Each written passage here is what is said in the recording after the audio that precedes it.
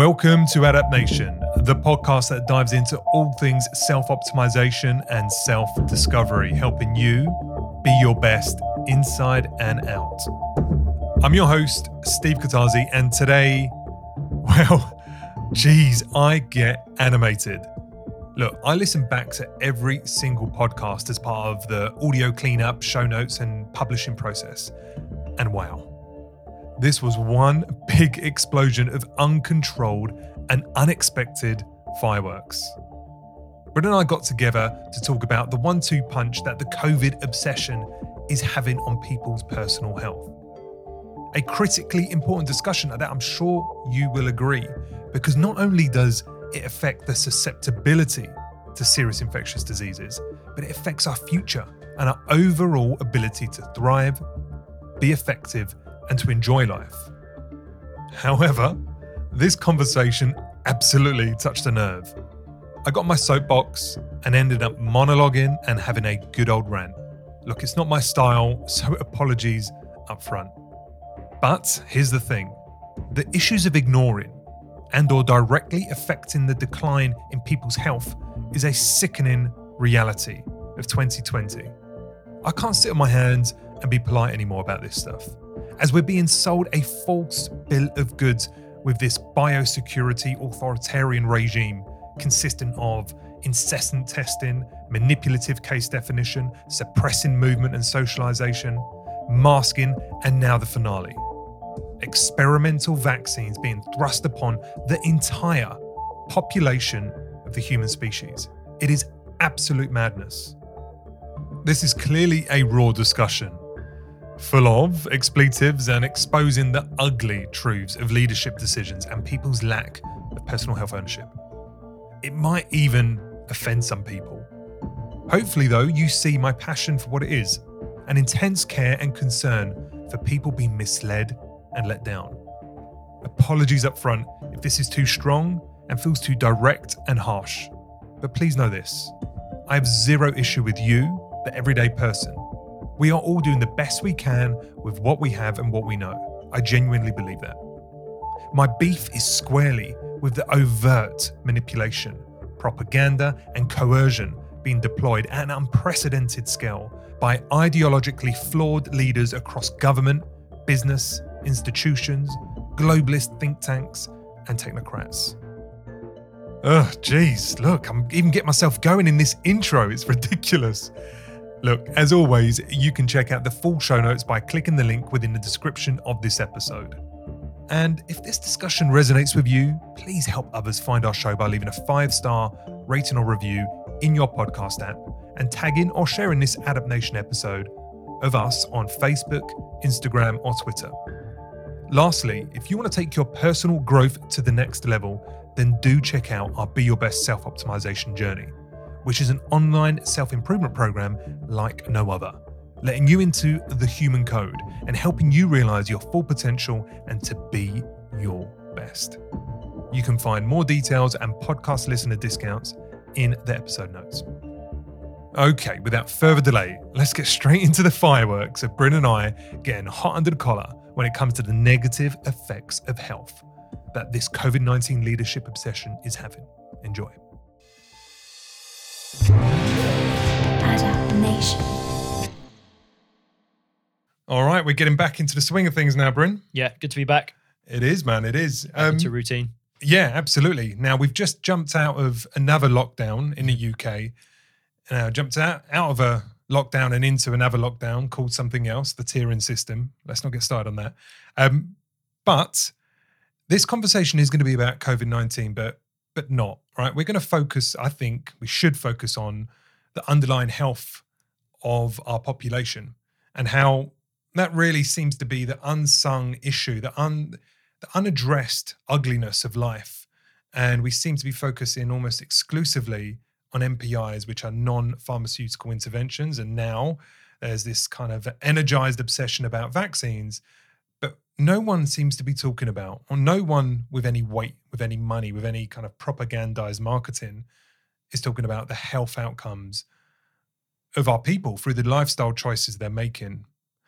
So given the fact that this is your life, health and fitness, you run a gym, you've been doing PT for, many, many years. You've been hit really hard with this, right? Because you deliver a service which has been constantly in the spotlight, either closed through a couple of lockdowns or restricted during those in between, right? Mm-hmm. Where gyms have been no-go zones because of somehow being a cesspit, a petri dish of infection. Talk to me about how that has affected you as, a gym owner and a PT, and how you think it's affected people that have been accessing this service, because there's now incredible uncertainty and also, I think, fear of gyms, uncertainty as to whether they're going to be open, whether they can afford to stay open, given all the, the impact to their the gym owners' livelihoods, and also fear that, we've been conditioned to think that they're not a particularly safe environment to be in right now. So talk to me about what you're seeing.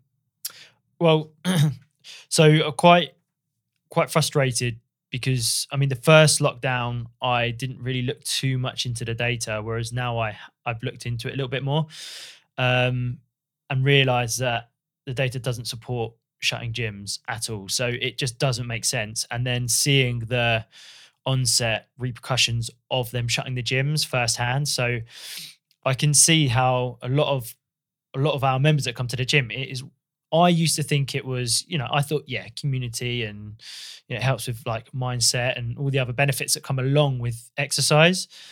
I was like, that's kind of the cherry on top, or that comes with it. But what I realized is that the gym is more about the community, another home from another home. People like to go there. They like to escape and come to the gym. Maybe your gym. Not all gyms have that benefit, right? No. Some gyms are quite sterile in nature, right? That they are but even more an environment to kind of maybe push yourself, work out, but not so much community. Yeah, right? but even so, I'd argue like even gyms where you go in, a typical, spit and sawdust kind of gym where people got their headphones on and they're doing their own workout. Even there's still a sense of community and culture, and I've just seen the negative benefit of people not being able to go to where they feel like they can escape and be themselves. And I've seen quite a few members just sort of derail a little bit since then. And for me, it's like, okay, that's frustrating. But I know there's a bigger picture thing, and obviously the government are talking about COVID and making sure that everyone's safe. I get that, and obviously I want everyone to be safe. However, it's just looking at that risk versus reward and going, okay, well, what's the reward of shutting gyms? And actually, it's really, really affecting people's health and mindset. And when I look at potential members that have come into our gym, where I think, okay, well, you're not necessarily a gym goer or someone that feels like they belong in a gym at the moment. But typically when they come in, we can see potential in people. We see people and we go, okay, we know that your life's going to change for the better, but you just need to buy into what we do, what we have to offer. And these are the types of people that need to stick to it long enough to buy into the process and start to learn and love it. Yeah. And it really, really acts as the catalyst that changes everything in their life. Yeah. And I've seen a lot of these people. Gym is a momentum thing, isn't it? It takes a while to, one, enjoy it, get used to it, kind of get addicted to the, the buzz and value. And also, it's very quick to derail, isn't it? You fall off the wagon for whatever reason when it's about going to the gym. Either it gets cold or you get busy, and quickly you can go from something obsessional. You're going 3, 4, 5 times a week to you can't imagine going again. It's like all that effort. You quickly pivot away from not wanting to put that effort in after you're out of it, aren't you? I've seen that so many times in my life. Like when I drop the ball, it can take months, if not even years, to get back into the gym. And that's a worry. Yeah, I mean, I've seen it with so many people now where they've just fallen out of routine, especially the second lockdown, because the first one interrupted their routine.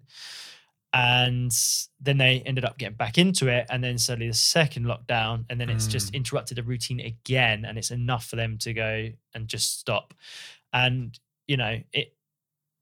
it's just, and I just think, I'm thinking right now about certain people that I know the gym is an anchor for them. And I'm talking more about the psychological benefits they get from it because they have issues going on. It's a release. Deeper rooted issues that are going on. Yeah. And I can see the downward spiral, and it's just a shame. It's just frustrating to see that, because they're gonna obviously suffer as a consequence, and it's just going, all right. Well, when you look at the data, it really doesn't support what they're trying to get out of it.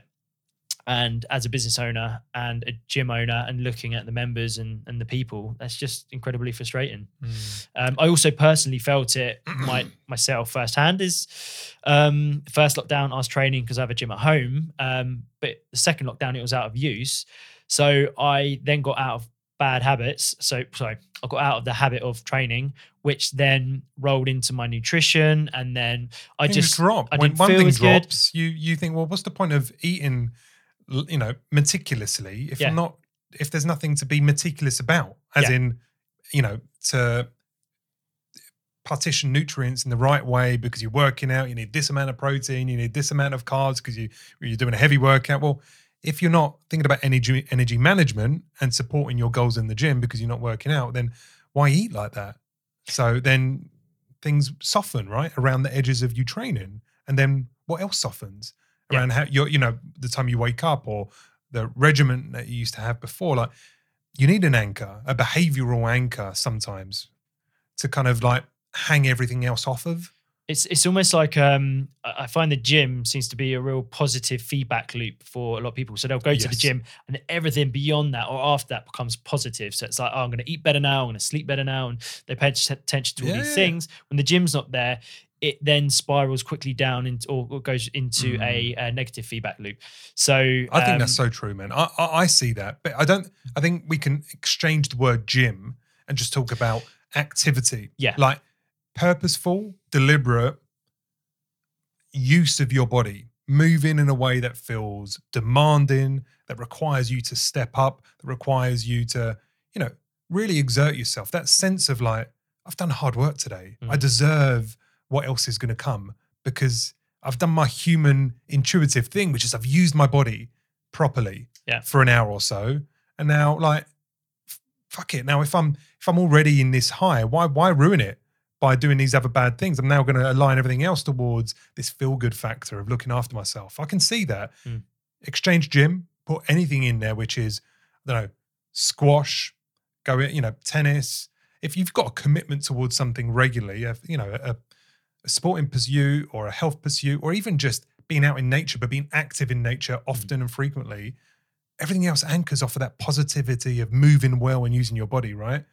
Do you know what I mean? But gyms are the solution to people's sedentary lifestyles today. Yeah. But it doesn't have to be the gym. It just needs to be, what's your commitment to moving and using your body properly? Yeah. And it sounds like, people are going to miss a few workouts. So what? But like you're saying there, movement's good for us, and it acts as a positive feedback loop, and so on and so forth.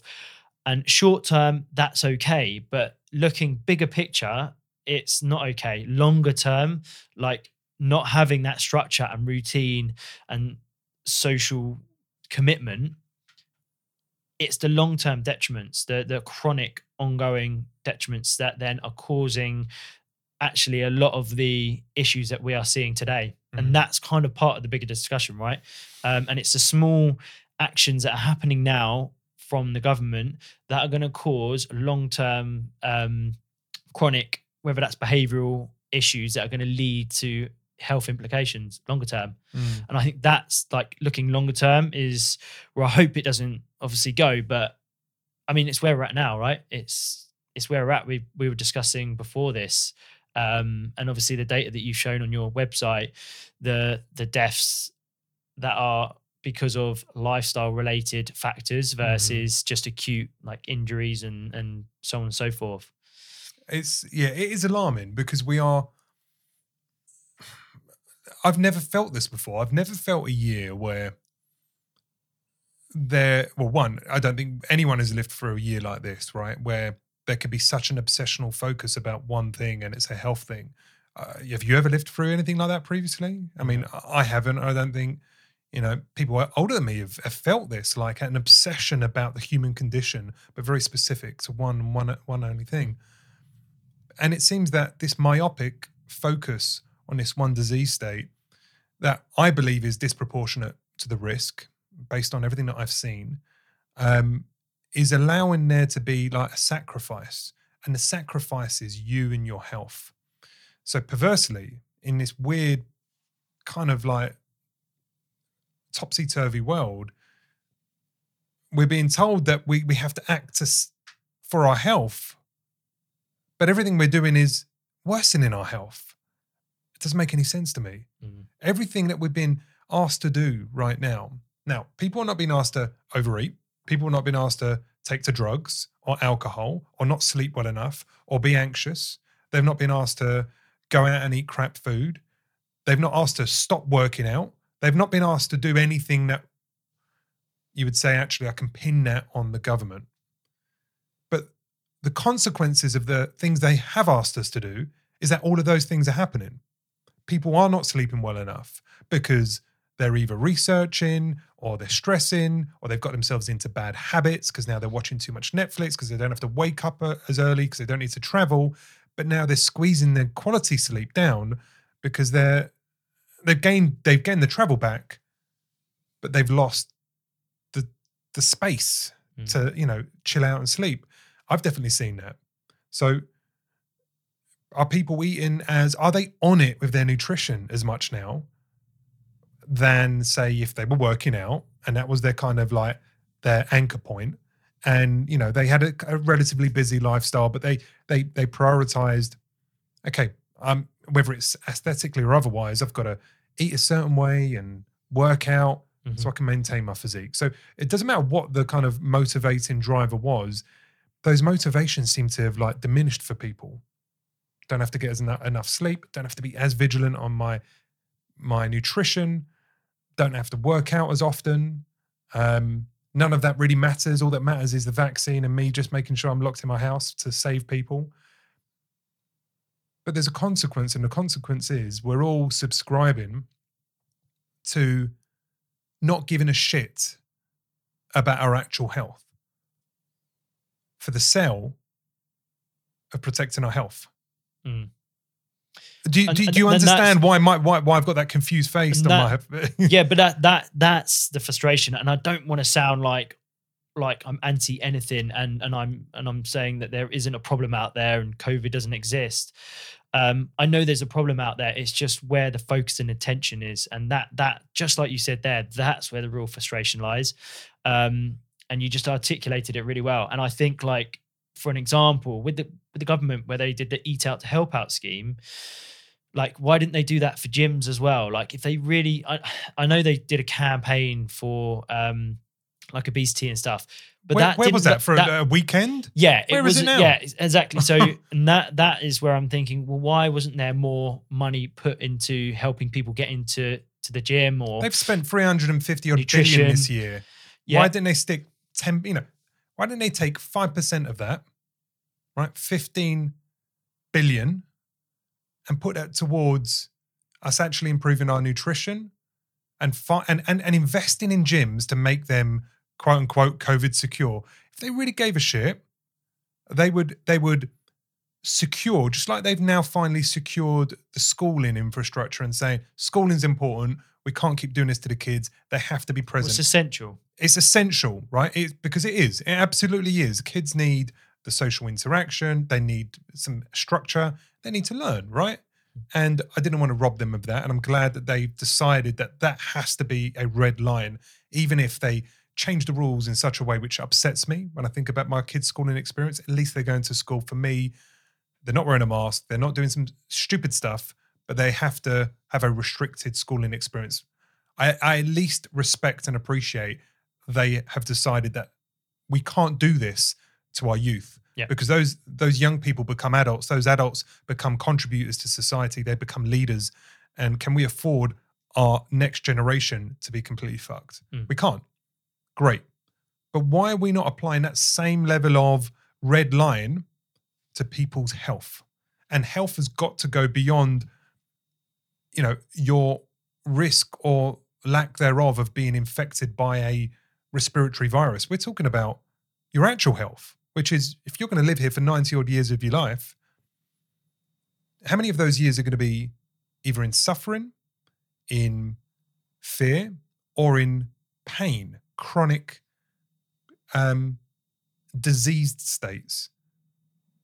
Because I don't want that. I don't want to be a statistic, right? If you take a look at those stats across people that have died of or with COVID, and you take a look at the main pre-existing conditions, you will see Alzheimer's, dementia, heart disease, cancers, diabetes, stroke. These kind of conditions are prevalent to the tune of 95% odd. So we're not talking about a virus here, really. What we're talking about is people's shit poor health. Now, you might go, do you know what, that's unfair. It's not unfair. It's the reality. Like, reality is ugly. Truth is ugly. It's dark, it's painful, it's inconvenient, but it's the truth. Do you want me to bend the truth to make you feel better, or do you want me to tell you how it really is?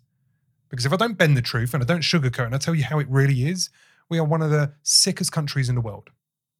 No way, no two ways about it. We are quickly becoming one of the fattest countries in the world.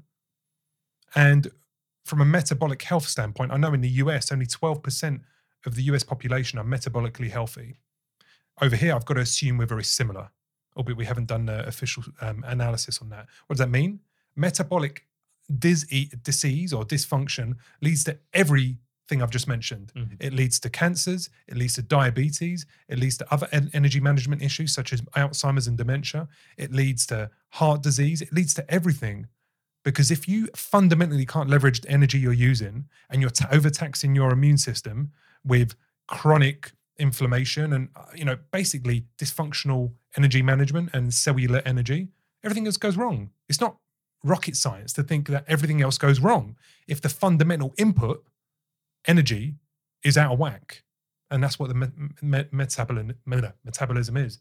So it just worries me that we have this obsessional focus right now on MPIs and on this emotional drive now to push an experimental vaccine or experimental vaccines out onto the population, of which we've not tested them on pregnant women, we've not tested them on immunocompromised people, we've not tested them on people that are riddled with other conditions, we've not tested them on people that are already highly medicated, and they're going to be the first people we ask them to take the vaccine. It really worries me that we're taking an unprecedented risk, a disproportionate risk, and it might not be risky, but they don't know the answer because they've not given a vaccine to the people that are going to be the first in line. So the rollout starting next week in this country is going to be phase 4 of the clinical trials. That's what I'm calling it. And that's what people in the know would call this next phase.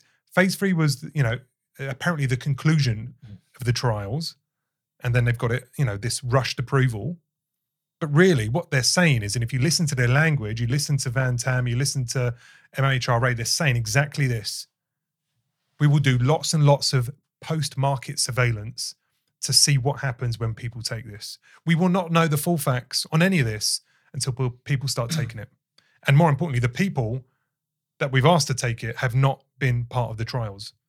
That their demographic or their unique health status. Mm-hmm. And that really worries me. So why are we focused at all costs on restrictions, masks, social distancing, lockdowns, and now vaccines, and yet there is none, not even lip service towards giving you some agency, you the individual. Let me tell you, do you know what? You don't need the hand of God to come down and look after you, and the hand of God being, in this case, our leaders, giving us, both the instruction on how to defeat the enemy, squeeze the disease, as Boris says, or the hand of God that comes down and gives you a free vaccine that the NHS and everyone, they're working so hard to give to you. Like, it's just gift. It's a gift.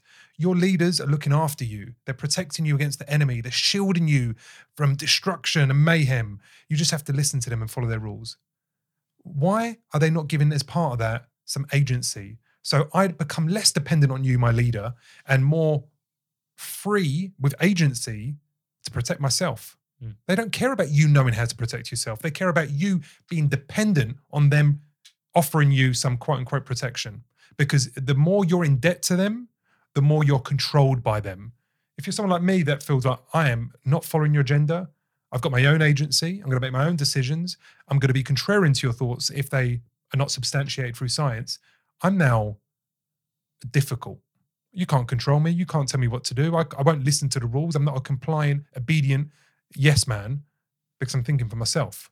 And that's why they're not educating you on health. That's why they're not showing you how to engage in healthcare versus disease care. They're not thinking about how to deal with these chronic manifestations that lead to chronic diseases. Alzheimer's is rife. It's the number one cause of death across every measure.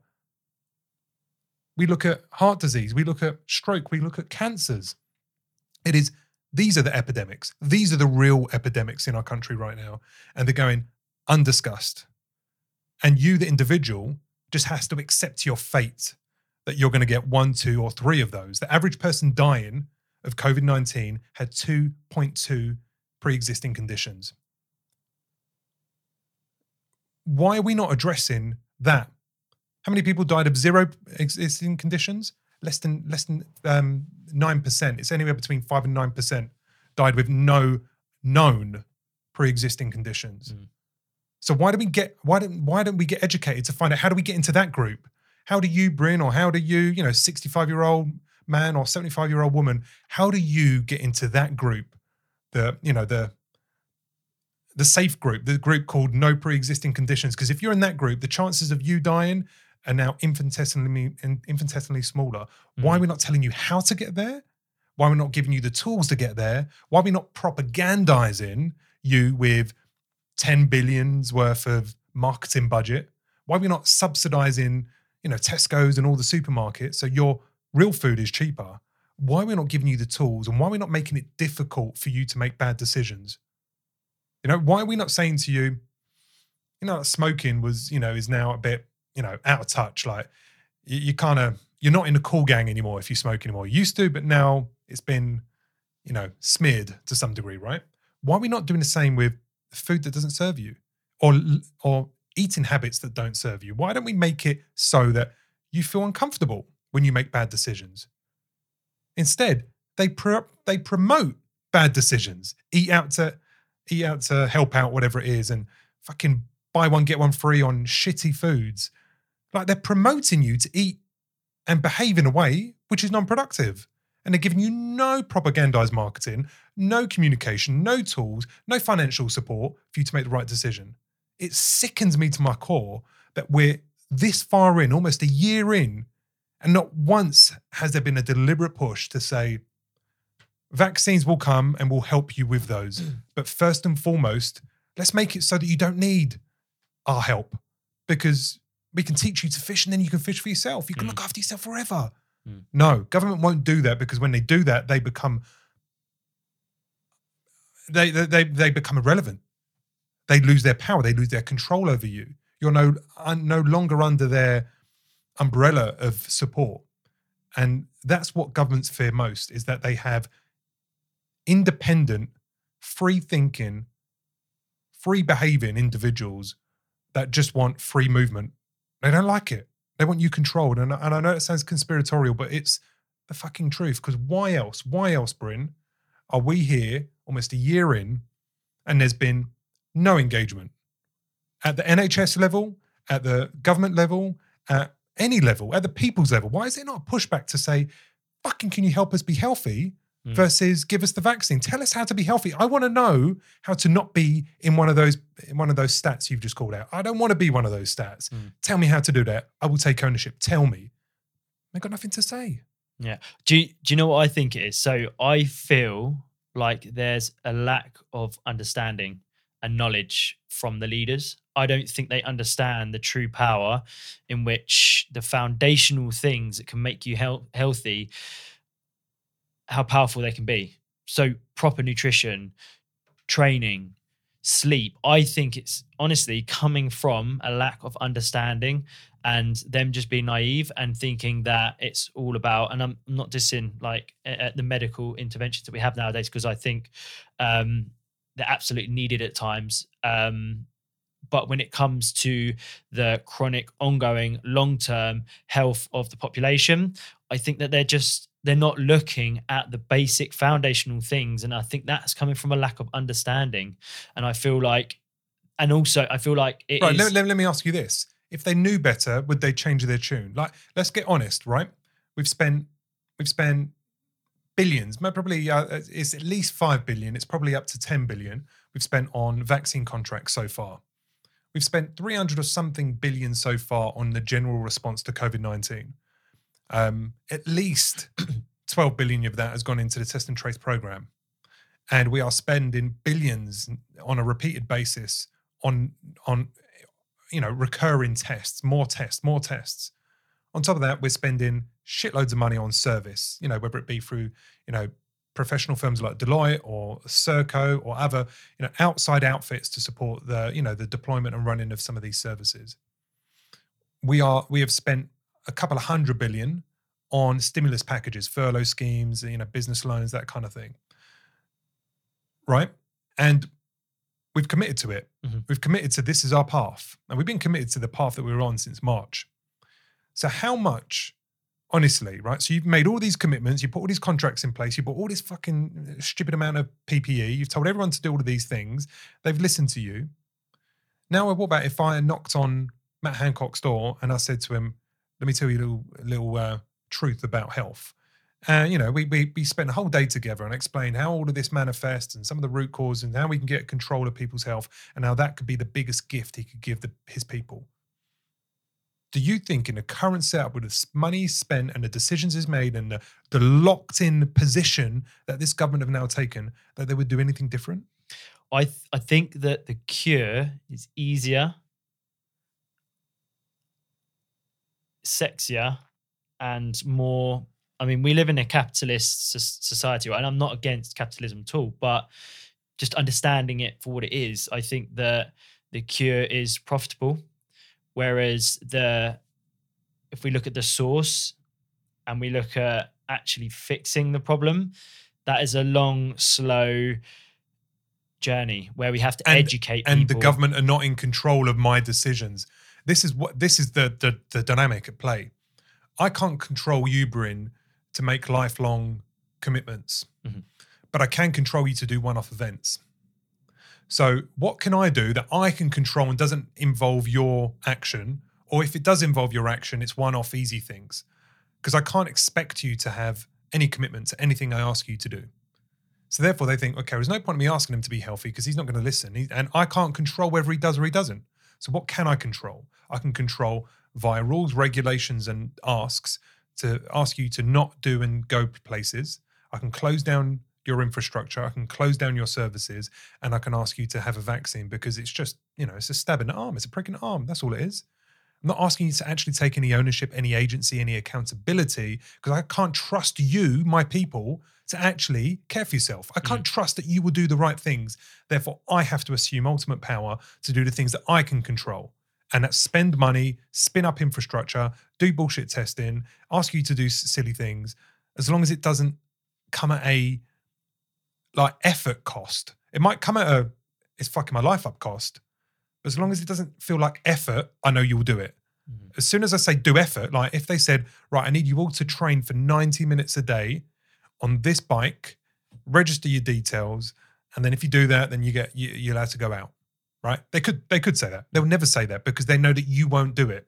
They know you won't train for an hour. Does that make it, although that being wrong, does that make it malicious or does that make it them naive or not naive, but not taking the right approach? It makes them wrong because they're not dealing with the tough problems. Investing in what's leadership needed.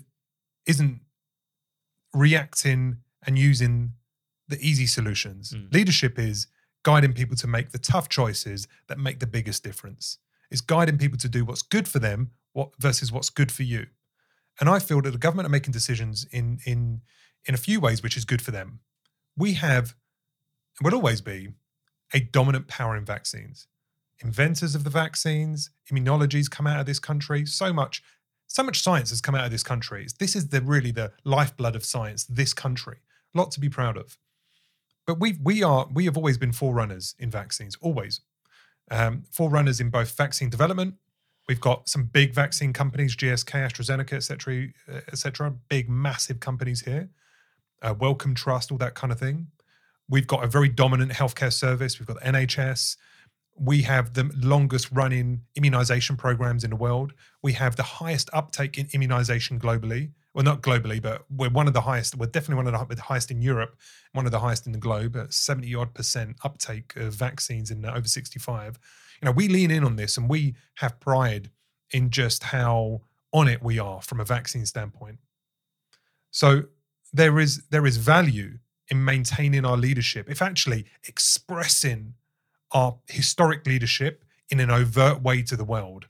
Not only do we generate these new vaccines, but we come out first, and we have the biggest testing program. We're now going to have the biggest vaccination rollout. We're going to do this before anyone else, and we've got the drugs, and we can sell them to you, and yada yada yada. It's all about competition, leadership, and it's about demonstrating to the world that we can be good at this. We've lost our footing on so many other things in terms of global competitiveness, but we can compete and we can lead on vaccines because this is one of our most prized possessions in terms of inventions from this country. So I think they benefit from that, and they also benefit from control, surveillance. Surveillance is a means of control. People control, think about it just is. And putting people on an immunization schedule means that they can control your health through other easier routes of delivery versus asking you to actually take ownership, give a shit about your health and make some good decisions. We can just pretend to solve your health through drugs, because I believe looking at this medical institution, global medical institution, it's driven through petrochemical drugs, the delivery of synthetic drugs, the administering of drugs, medical interventions. Very little of our healthcare service, whether it be the NHS or any globally, actually give a shit about health. As in healthcare. They call them healthcare. They're not, Bryn. They're not. Like when you go to the doctors, what have we been conditioned to ask for, and what have we been conditioned to expect? A medicine. A medicine, if not some medical intervention. And if we have something that's wrong with us, we seem quite comfortable and actually happy that they've signed off on a prescription, especially if it's a long-term one. I've got this drug for free now. And if you get one chronic condition, do you realize every other drug you get thereafter is free? You don't, like, if you ever have to pay nominally through the NHS, they wipe all that cost out. So Michelle's on thyroxine for her hypothyroidism. That's free chronically. They're sent in a post every single month. And if she gets any other chronic conditions, they too will be free and they'll be signed off on a chronic basis. You think, oh, that's great. They're just kind. No, she might not be paying for it directly, but she's paying it through her taxes. And more importantly, we're paying for it as a country. And who's benefiting?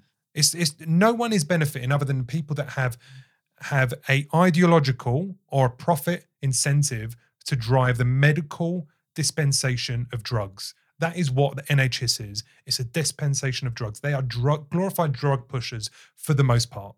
And that's good. Sorry, that is good when you acutely need it. But I'm not talking about acute. But acute is different. Acute, as you say, injury, this is ongoing, pregnancy. Chronic, a fall, something where there's a when you need strong case of infection. If you don't resolve that wound or don't fix that bone, or there's been an accident, absolutely that's a godsend. Yeah, that part of our infrastructure. But please be clear, Bryn, the part of the A&E that services acute issues and deals with things just on a one-off basis is an insignificant part of the NHS from a cost, from a profit, from a resource perspective. The supermajority of our resource, energy, and if you look at the private healthcare sector, the supermajority of the cost and the benefits they get are from long-term chronic care. That's where all the money is. That's where all the money is, and that's where all the investment is. Yeah, but that's kind of what I was going to say is like when you need it acutely, it actually works, because I don't mind paying taxes because one day I might need it. However, what it does do, it plays against human behavior, and it makes it far too easy for us then to not look after ourselves, because we've got it. It's there. We've got a silver bullet. We do pay for it, but we don't pay for it in a way, because you don't really see that money coming out. Just like you were saying before we switched the mics on, you said that yes, we pay for it through taxes, but because we don't physically actually have to hand money over, we don't see ourselves paying every time we need that drug. It doesn't lend itself to human behavior, because we just go, well, I've now got this drug. You've got no accountability. Your diabetes meds that you get every single month on a chronic basis cost someone something. Someone has to pay for that, but not you directly. You may pay for your taxes, which is basically a bit of an insurance policy that you pay every month and every year. That's such that if you need to lean on the healthcare service, you get it for quote unquote free. Some people really abuse that because they're really ill or they've had really expensive procedures long term. Others, like me, never use the NHS. I've given so much money to taxes. I've negligibly used the NHS. I'm getting a bad deal. But the idea is this is a socialist framework and everyone contributes for the benefit of everyone. Yes and no. Because when you don't have any accountability, both for your health in terms of consequence or the financial impact of you needing medication, they'd be like, oh, just give me the meds. But what about if you had to spend 50 quid a month for your diabetes meds? How many people would stay diabetic if they knew it had a recurring financial cost that they have to physically pay out every single month? I'm telling you now, as you're saying, based on the human behavior, the human kind of way the human mind works, people will look to save money and they'll look at that and go, is there another way that I can live my life such that I don't have to spend 50 quid a month? Well, a and poor they would lifestyle find, become expensive. They would find what diabetes is really about, which is it's a choice you're making every day in terms of what you put in your mouth and how much muscle mass you have. You resolve those two issues, you don't need the diabetes meds, unless you type 1 genetic issues with your pancreas. But for the most part, most of diabetes is type 2 and it's lifestyle oriented. I totally agree with you that this is a flawed functional system. It can never work. It sounds like it's egalitarian and it's for the people, but under the watchful eye of our NHS and our government, we've rapidly declined in health. Yes, we're living longer, but we've got more chronic diseases and longer time under the pain of chronic disease. More people are living longer with more shit going wrong with them. We've got epidemics rife across all of these non-communicable diseases. We need to do something about it because the infectious diseases, they thrive off of bad health. They don't thrive in good health. They don't. We know it. I don't have to make the claim for that. We all intuitively, empirically, and scientifically know that it's your terrain, your poor health, which makes you susceptible to acute-based trauma. No, not trauma is the wrong word, but insult from pathogens or infections or other kind of disease processes. It's your underlying health that really is the not the binary, but the decision really that which defines the extent of your infection. Like I can get COVID tomorrow, and I tell you what, and I can say this with a level of certainty, it'll probably either express as asymptomatic or a mild cough, coldy, maybe even a touch of fever. That would be the extreme. I know I look after myself to know I won't go anywhere near a serious case. You're never going to see me walking into the hospital with pneumonia. I know it because I look after myself at every level.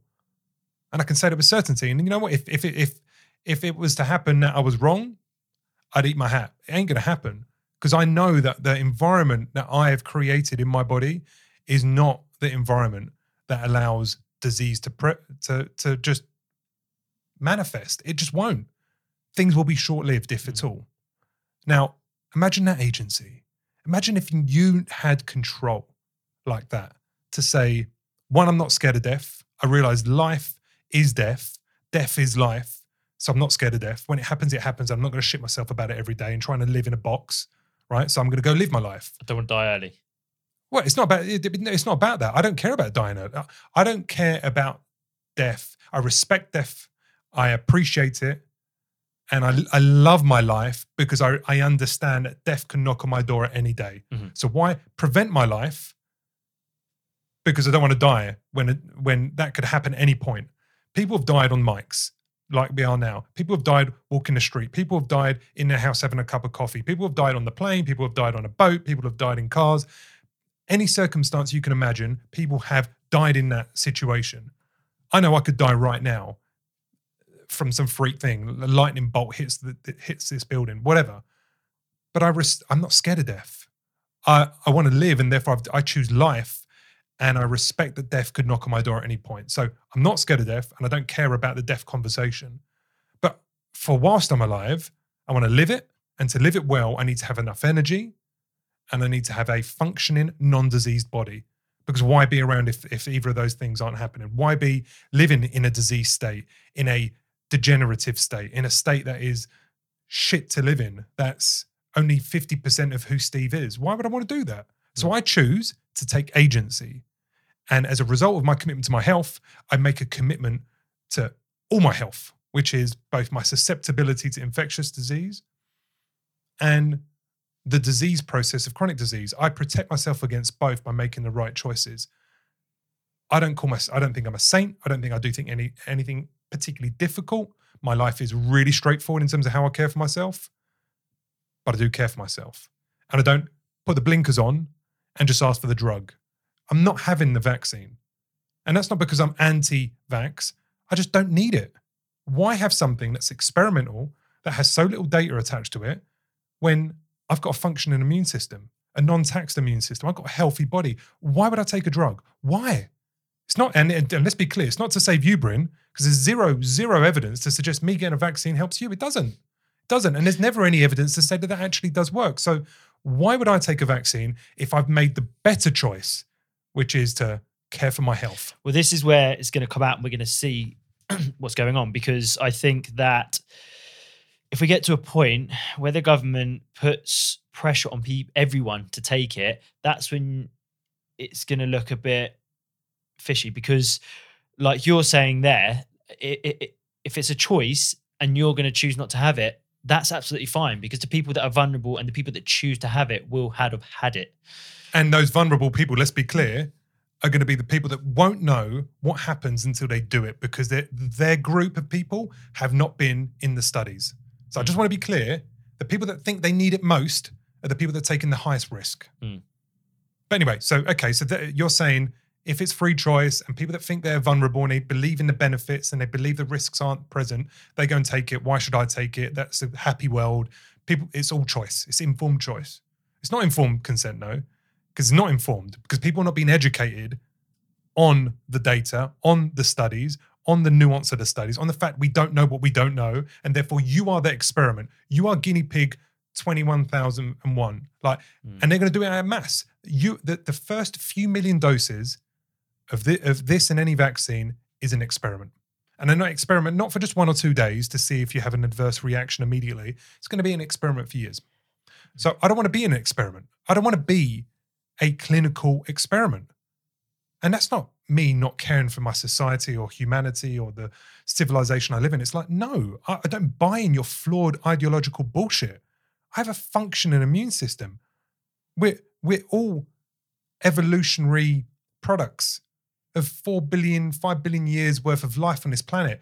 I know that my body knows how to deal with a fucking virus. And if it doesn't, so be it. But I know it does, because I look after myself. I make the right choices. The science supports what I'm claiming to be, that if you've got good vitamin D levels, if you've got a low tax on your immune system, if you're holding good weight, if you're holding good muscle, if you get good sleep, if you eat well, have a nutrient-dense diet, the chances of you coming unstuck are infinitesimally small. And this is I accept that. And this is where the conversation needs to go. This is where the conversation needs to be pushed by the leaders, like you say, because yes, we should have a free choice whether we have it or not. And I also am not an anti-vaxxer, but I also choose not to have the flu jab because I feel like I don't need it. I don't need Just it. Why? Like, okay, Yeah. Exactly. So that's kind of where I'm at with that. So where I'm thinking here is thinking, well, okay, well, I'm hoping they're not going to put restrictions on people to say if you don't have it, you can't travel. Or you've got some bans or restrictions, because that won't make sense, because the people that need it or want it would have had it. And then it's up to us whether we want to, really what they would be saying is risking it by not having it. That's up to us, right? Mm-hmm. Yeah. But then also, like you're saying there, is also they're not telling the people that actually the bigger issue is that you're not looking after your health. And we're not talking about people that have genetic dispositions to things. We're talking about people with poor lifestyle. Yeah, we're not talking about people that are born with something that's put them in a really funky Yeah. state from the moment they were, there was a stillbirth, or there was something that went wrong, and as a result, that has caused massive. Like, we're not talking about that. We're talking about a healthy individual that becomes unhealthy through their life. Yeah. So And you have to take ownership of that. It's ugly. It's inconvenient. It's unfair. It seems impolite. But you have to take ownership of your health. And this sounds callous, and it's not. But we need to look at things like the ugly truths of disease, and we have to look at one of the ugliest forms of disease, one of the most debilitating forms of disease, which is cancer. And we have to have an honest conversation about how much of the cancer that we currently see in the environment is due to the choices of that individual over decades. Naive choices, ignorant choices, not purposely wanting cancer. No one wants cancer. And if you don't know what to do, you do what you do, and then at some point, reality catches up with you. But that is a horrible diseased state, and it can affect any organ, and it can metastasize, and it can end your life. The best cure for cancer is prevention, and it means stop getting cancer. Like, stop getting cancer. How do you do that? Well, you need to take some ownership of what you put in your fucking mouth over the long haul, and you need to make some choices which put you first, not the chasing a moment of joy at the sacrifice of your long-term health, and then get pissed off about the healthcare service or the lack of effective invention from the billions and billions of pounds spent from cancer research. Like, don't blame them. We're trying to resolve a problem you can resolve yourself if only you knew better. Now, I'm not blaming people for not knowing, but this is the call right here, right now, which is to say we do know better now. We do know how. We might not know how to cure cancer, but we know how to prevent cancer. What's the choice? What are you going to do? We know how to make Alzheimer's a much lower probability in your life. We know how to not have diabetes. We know how to not have heart disease. We know how to not have these diseases. But it's difficult because you have to commit to living a more intuitively, naturally aligned to your evolutionary kind of biological instincts as an animal, as the animal called humans. You need to live in a human appropriate way and eat in a human appropriate diet, and stop trying to complicate it. Just eat what you're supposed to eat, move in the way you're supposed to move, and care for yourself. And that is it. We don't need technology. We don't need Bill Gates or some other inventor to make some radical product, whether it's a vaccine or whether it's some fake meat or whether it's some other synthetic bullshit food or medicine. We don't need human innovation to be able to live a healthy life. We just need to make the right choices as an individual. But unfortunately, our governments, our leaders, our think tanks, our institutions, and the globalist technocrats of the world believe that the solution to the future is human innovation, is technology. Technology is always the solution to anything. I disagree. I'm not saying I hate technology. I love technology, but don't abuse my body with it. Mm-hmm.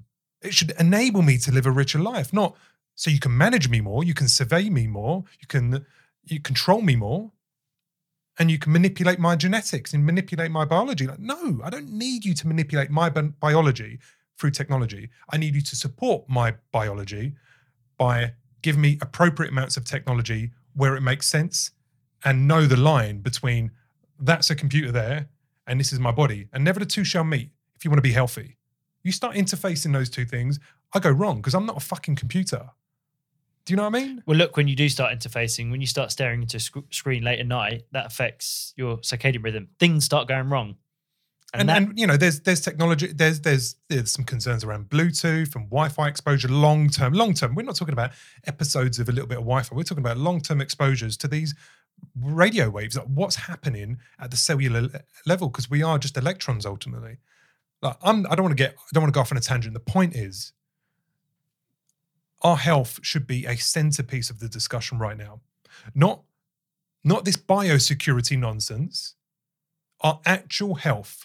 Because if we were healthy as a population, let's face it, 70% of all COVID deaths have come from 10 countries. 10. Look at those 10 countries and look at what's happening to their people. Look at their disease prevalence, look at their waist circumference, look at their lifestyles. It's no fucking mistake. There's no mistakes. We have to start taking some fucking ownership as individuals, not wanting the fix, not wanting the silver bullet, not wanting the hand from God to come down and just make life easier again. And I see this, and it's concerning because I speak to NHS people. I'm inundated with messages at the moment, and I get people from the NHS saying, I wish I could speak up, but I can't, and this is what I think, and this is whatever. And someone reached out and said, like, I'm going to take the vaccine because we are crippled at the moment as a service. We've got socially distanced wards. We've got so many people off because of tracking and tracing. You know, our staff absences are through the roof. We've got this mental and kind of psychological fatigue, you know, emanating through our workforce. We're seeing mental health issues walking through the door at an alarming clip. We're dealing with self-harm and suicide at much higher rates. Like, for our people, we need to deliver a better service. And for our actual workers, we need them to work in an environment that's less stressful. So therefore, I will take the vaccine. And you can't blame that solution. And I get that. But the problem with that, Bryn, is that person is responding to the policy. They're saying, if I take the vaccine, the policy will adjust. They're not responding, because I tested them significantly on this. They're not responding with a scientific mind. They're not responding on I'm doing this because the policy will change, because the science proves that when I do that, the policy can change. They're saying, I'm going to take the vaccine because I need the policy to change. And that for me is coercion. That for me is not scientific. That for me is bullying into a decision that supports someone else's ideology, but is not grounded in science. And that's really saddening, because that person wants to do good and they don't want stress in their environment, and they don't want people around them to be stressed, and they want to deliver a better service to the public. And they're feeling coerced and forced to take the vaccine because they believe it's the only way out. And that's sad, man. It's really sad. I mean, we've had this problem long before COVID even existed, because, I say existed, but happened. With the health industry, you can see that everyone's looking for the shortcut and the silver bullet. And actually, it's right there in front of us. It's the simplicity of living just how we should be as humans. Yet we're all looking for the way we can solve it quickly and with profit. But like you're saying there, the reason he's going to take the vaccine is because it is a quick solution. Mm-hmm. It's the quickest and easiest solution for the problem right there and then. But it's not. But it's not a solution. Here's the problem. We're conflating. Sorry, Brent. We're conflating policy with science. This individual is not clued up on the science enough to be unequivocal in their conclusion. But and I don't even know how much. I guess from the back and forth that this person doesn't necessarily trust many of the decisions related to COVID this year. But their heart wants an easier life. Their heart wants less stress in the system, and their heart wants to deliver a better service to their people. And as a result, they're conflating policy with science. It's a solution rather than the solution. It's not the biological solution. It is the policy solution. Yeah. Right. And that is the problem. We live in a world where we have the church of vaccines, the religion of vaccines. And I can tell you it's a religion because the words, they're a miracle. That, you know, if you don't take your vaccine, you're a bad person. I believe in it. I will take any vaccine. As soon as someone says I will take any vaccine, like, I can't talk to you, because that's like me saying I will take any medicine. And we know that some medicines are not very good. And they're not very efficacious. And like, you wouldn't take a cancer med if you don't have cancer, would you? You wouldn't take chemo if you don't have cancer. You wouldn't take diabetes meds. You wouldn't have extra insulin if you don't have a diabetes problem. I wouldn't take ibuprofen for the sake of it.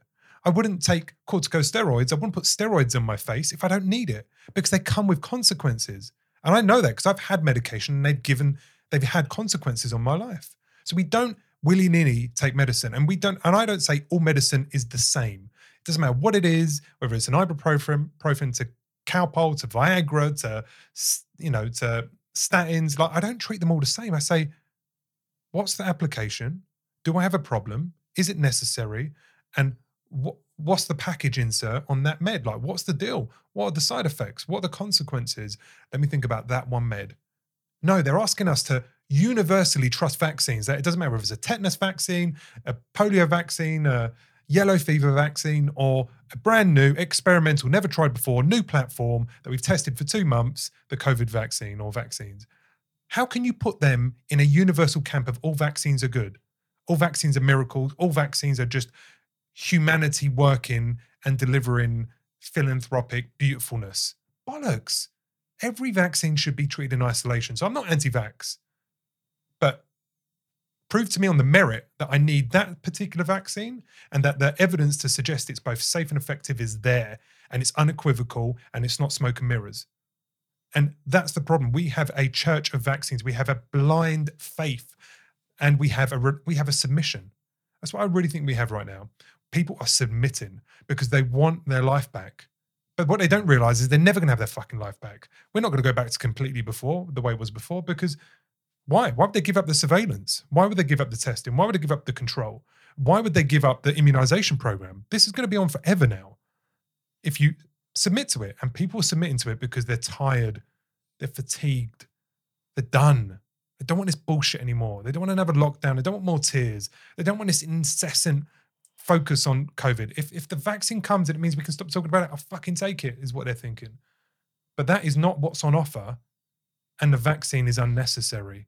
And if you don't believe that to be the case, then do your own bloody research, but do the research. Don't just blindly have faith that one vaccine's the same as all and they're all good and I should take this and it's great. Life's great. And it's this magic pill that magically changes stuff. It doesn't fucking do anything. And the last point I want to make, and I know I need to keep it brief because you got to go, is all of this nonsense precipitates from one point. It all emanates from one issue. The biggest issue we have right now is the definition of a COVID-19 infection. We define a COVID-19 infection, we're calling it a case, as someone who has a positive PCR test. But the PCR test doesn't test for a COVID infection. It tests for a couple of dead viral fragments. Now, they might be live and you might have an active infection, but it can't discern. It does not know. The test doesn't know whether you have an infection. It doesn't know whether you're infectious. It doesn't know if you have transmissibility, and it doesn't know if you had an infection months ago or you're currently in one. It doesn't know. So good clinical practice would be a case should be defined as, like, normally, if I said, how would you define a heart attack case? But I had a fucking heart attack. Or I've done a CAT scan on their heart. I've looked at their heart. It's like riddled with with plaque and calcium. I can see, you see the person. How do you define a diabetic case? Well, they've got blood sugar. No, you wouldn't say that. You'd say they've got irregular blood sugar. I've monitored them. They are struggling with these symptoms. They're clearly having an issue of blood glucose management. We're going to need intervention, whether it be dietary or medical. But I wouldn't call you a diabetic case just because I've tested if you've got blood sugar in your blood. It's fucking nonsense, right? So we would normally look for the signs and symptoms of a disease, and then we'd back it up with some biological test. So do you have the problem we're talking about? Is it manifesting through a unique expression of a disease state? And if that isn't the case, then you're not a case. So why are the cases, as defined by the WHO and offered and supported by every global government, a case is just a positive test? And we know that a positive test doesn't mean anything. A case definition should be you're presenting a robust cluster of the COVID-19 symptoms, which, by the way, are not unique. The same as me having a cough today. There's probably 50,000 different ways I could get the same symptoms. But nonetheless, you have the signs and symptoms, the unique cluster of them, and I've tested you, and you've got a robustly positive test. Then I'd say, okay, add me to the metrics. I'm now a proper case, an infectious case with an infection. If we'd done that, everything would disappear. We'd have some, but the number would be tiny, 10% maybe. And then if we've got 10% of the cases, we've then got to have 10% of the hospitalizations, which means we're going to have 10% of the ICU, we're going to have 10% of deaths. This thing disappears. The need for a vaccine disappears. The whole pressure and push for extra surveillance, more data, more testing, it loses its weight.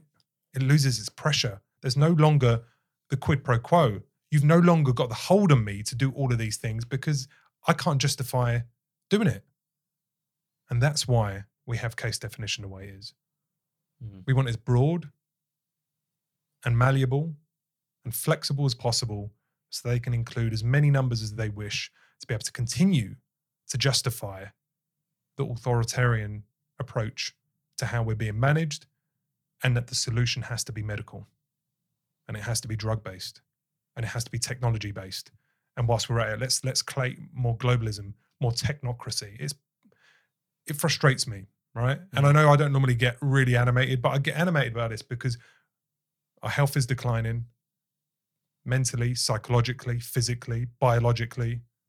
We're not getting anywhere. We're quickly going backwards as individuals, and we're going backwards as a society and a civilization, and we're going backwards in terms of democracy and leadership that actually cares for the people. We are going backwards. We are going back in time to the all-powerful having overt control of the people.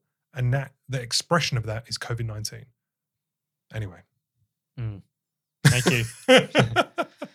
Any response to that before we close the mic? No, I think we've covered what we needed to say, and we need to shift the conversation. And I think if we don't, then we're going to keep ignoring what's important, which is our health ultimately. Yes. Thank you for letting me monologue a bit too much today. I've got to check myself. I'm sorry. I just get overly animated about this. Thank you, Bryn. Thank you, listeners. Keep well. Speak to you soon. Cheers, guys.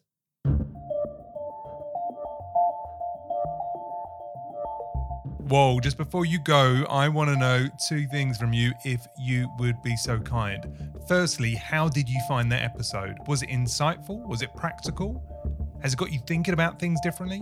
If so, do us a huge favor, please, and write us up a quick review in your podcast app, whether it be on Apple or Google, Spotify, Stitcher, or any other podcast platform. And secondly, have you checked out the Be Your Best journey yet? If you haven't, that's cool, but go to adaptnation.io or click the link within the show notes and just take a look around. See how we put together the messaging as to the value of this online course and program. And if you've got any thoughts, I'd love to hear them. And if you're interested about it, then hey, there's no time like the present. Get involved. It's 100 days of personal growth and self-development. I am sure you're going to get a lot of value from it. Anyway, until next time, I'll let you crack on and be your best.